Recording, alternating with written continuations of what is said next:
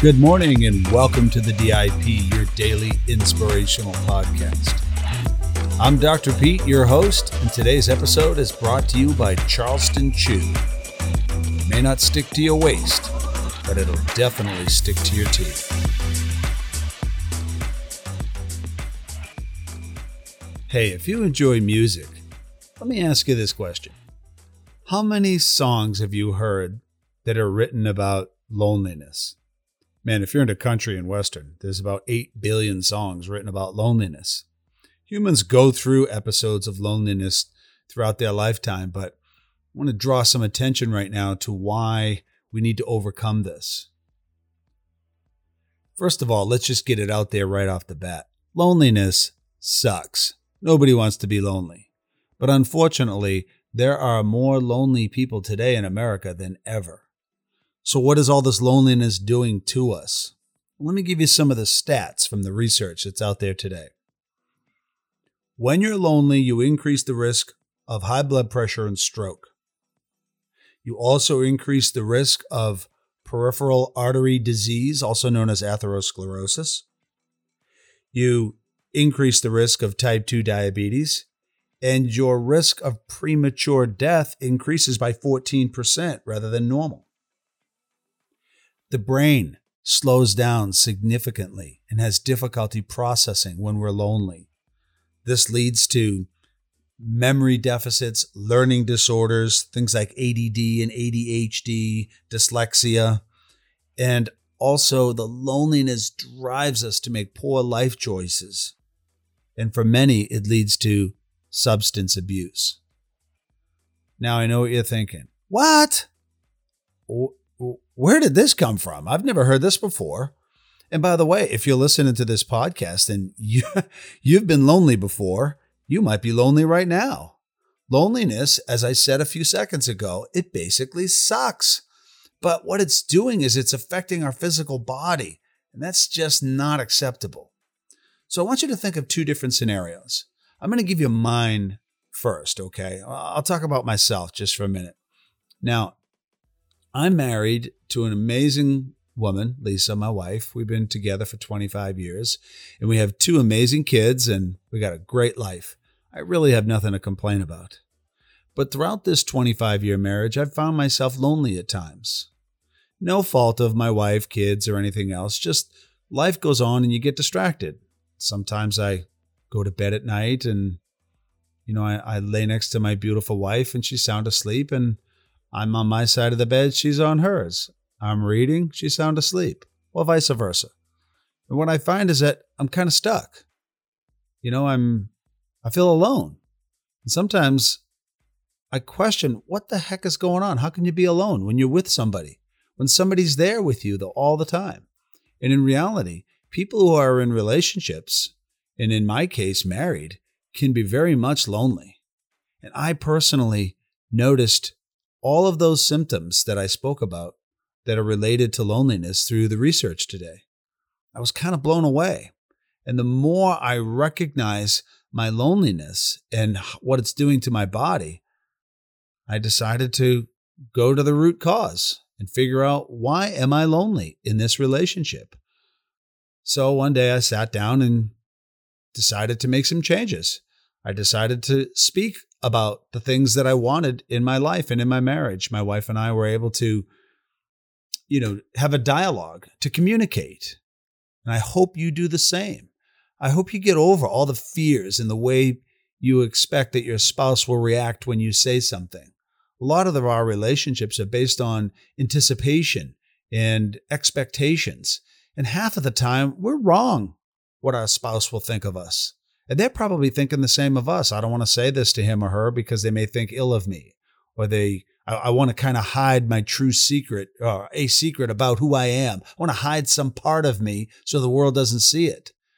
But if you continue to but if you continue to live that way, you're going to continue to live alone and lonely. Then you're going to get sick year after year after year, which is going to lead to poor choices, crappy decisions, and in most cases, or should I say at least some cases, it's going to turn into divorce. And by golly, I don't want divorce, number one. Number two, I don't want to get sick doing it. So if you're in a relationship and you feel alone, which is definitively possible, definitely possible, just take it with a grain of salt and decide to start communicating with your spouse. Start talking to them more often about what your dreams and aspirations are and what your fears are. I mean, what do you got to lose? You're already lonely. Does it really matter? Just start talking about things. What you want in your financial world, what you want from, being a parent. What do you want in the bedroom? I mean, what is it? What do you want? Speak it. Quit hiding it. The more you hide who you are, the more lonely you become and the more sick your body gets. Now let's talk about example number 2. How about the world today of Generation Z? You've got all these young kids between the ages of 18 and 22. And guess what? They are, without a doubt, statistically, the group of Americans that are the most lonely of anyone. And you think to yourself, wait a minute, they have this social media engagement system. How could they be lonely? Well, they are. And anybody who engages significantly in social media begins to fall into that category. Now, I'm not saying that you should run from social media by any stretch of the imagination, but I want you to think of this, that when you're texting somebody behind my kitty cat, Bella, she just jumped up on the computer here. If you could see her, she's looking right at the microphone. She's as cute as a button. Sorry, honey. You got to go. Okay, so when you're texting, yes, you are truly interacting with somebody, but there's no human emotion or a limited amount of human emotion to help reset your psyche. Maybe you get on and you say to a friend, hey, what's up? You're on social media, Facebook, Snapchat, Instagram, whatever. You're communicating back and forth. Okay, I don't have a huge problem with that, but you must have real human interaction. Why not say, hey, listen, let's go downtown tomorrow and have a cup of tea and hang out and, catch up. Catching up by text and social media can actually be a trap. It traps you into a cycle of loneliness. And you wind up sitting there for hours and hours on end, just staring at a screen, watching what other people are doing, wondering why you're not all that in a bag of chips, but everybody else is. You see, social media tends to polarize everything that's good in people's lives. And you know what? That's bogus. We don't all live these amazingly happy, perfect lives. We've got a lot of crap going on, all of us, including me. I see it very often in my patients who come in, they're sick, they're physically unhealthy. And I'm like, what is going on? And they're like, oh, did you see this on Facebook? And they're always showing it to me. Facebook. Have you seen this on Facebook? Did you see my Facebook? I'm like, listen, calm down, please, as my wife always says to me, calm down. Social media has its place. Don't get me wrong. I use it. You use it. Probably got you to this podcast. But you have to stretch your boundaries beyond the simple computer, beyond the podcast, beyond Facebook. And you need to get back to human interaction. Going forward this week, I want you to think of this. Overcoming loneliness is a function of being together with other people. Perhaps other like-minded people that want to spend time together, laughing, joking, having a nice drink, going out for dinner, going for a walk in nature. The more time you spend outdoors in nature, the less time you're thinking and overthinking and stressing about the world that lives inside the concrete jungle. Yeah, hey, listen, I work in a concrete jungle too. I got brick walls and people coming and going all the time, but I leave that behind at the end of the day and I go seek connection with people. If you want to live long and healthy and leave a great legacy behind, you're going to have to communicate with people, and social media is one way. But the biggest way to preserve your health and to move forward and feel great about who you are is to spend more interactive time with people. Matter of fact, a friend of mine just said to me, that he's going to the Boston Bruins game tonight with his daughter. And I thought to myself, holy moly, I wish I was in his shoes right now. Wouldn't I love to go to a Boston Bruins game? It's a game 7, by the way, this evening in the first round of the playoffs. Wouldn't I like to be going to that with my wife or my daughter or my son or my brother, whatever. And in doing so, you get 3 or 4 or 5 hours of an amazing time spent with people that you love, doing something that's very emotional, and all those people screaming, "Let's go Bruins." I mean, wow, that right there, that's human interaction. That's connection. And by the way, when you're at the game, what will you do? And what would I do as well? I'd be texting at home saying, "This is awesome." That's what you're supposed to be doing. So you can use the connections of your social media to bring people into your world. But there's nothing like pure, unadulterated human connection. That's what makes us so amazing.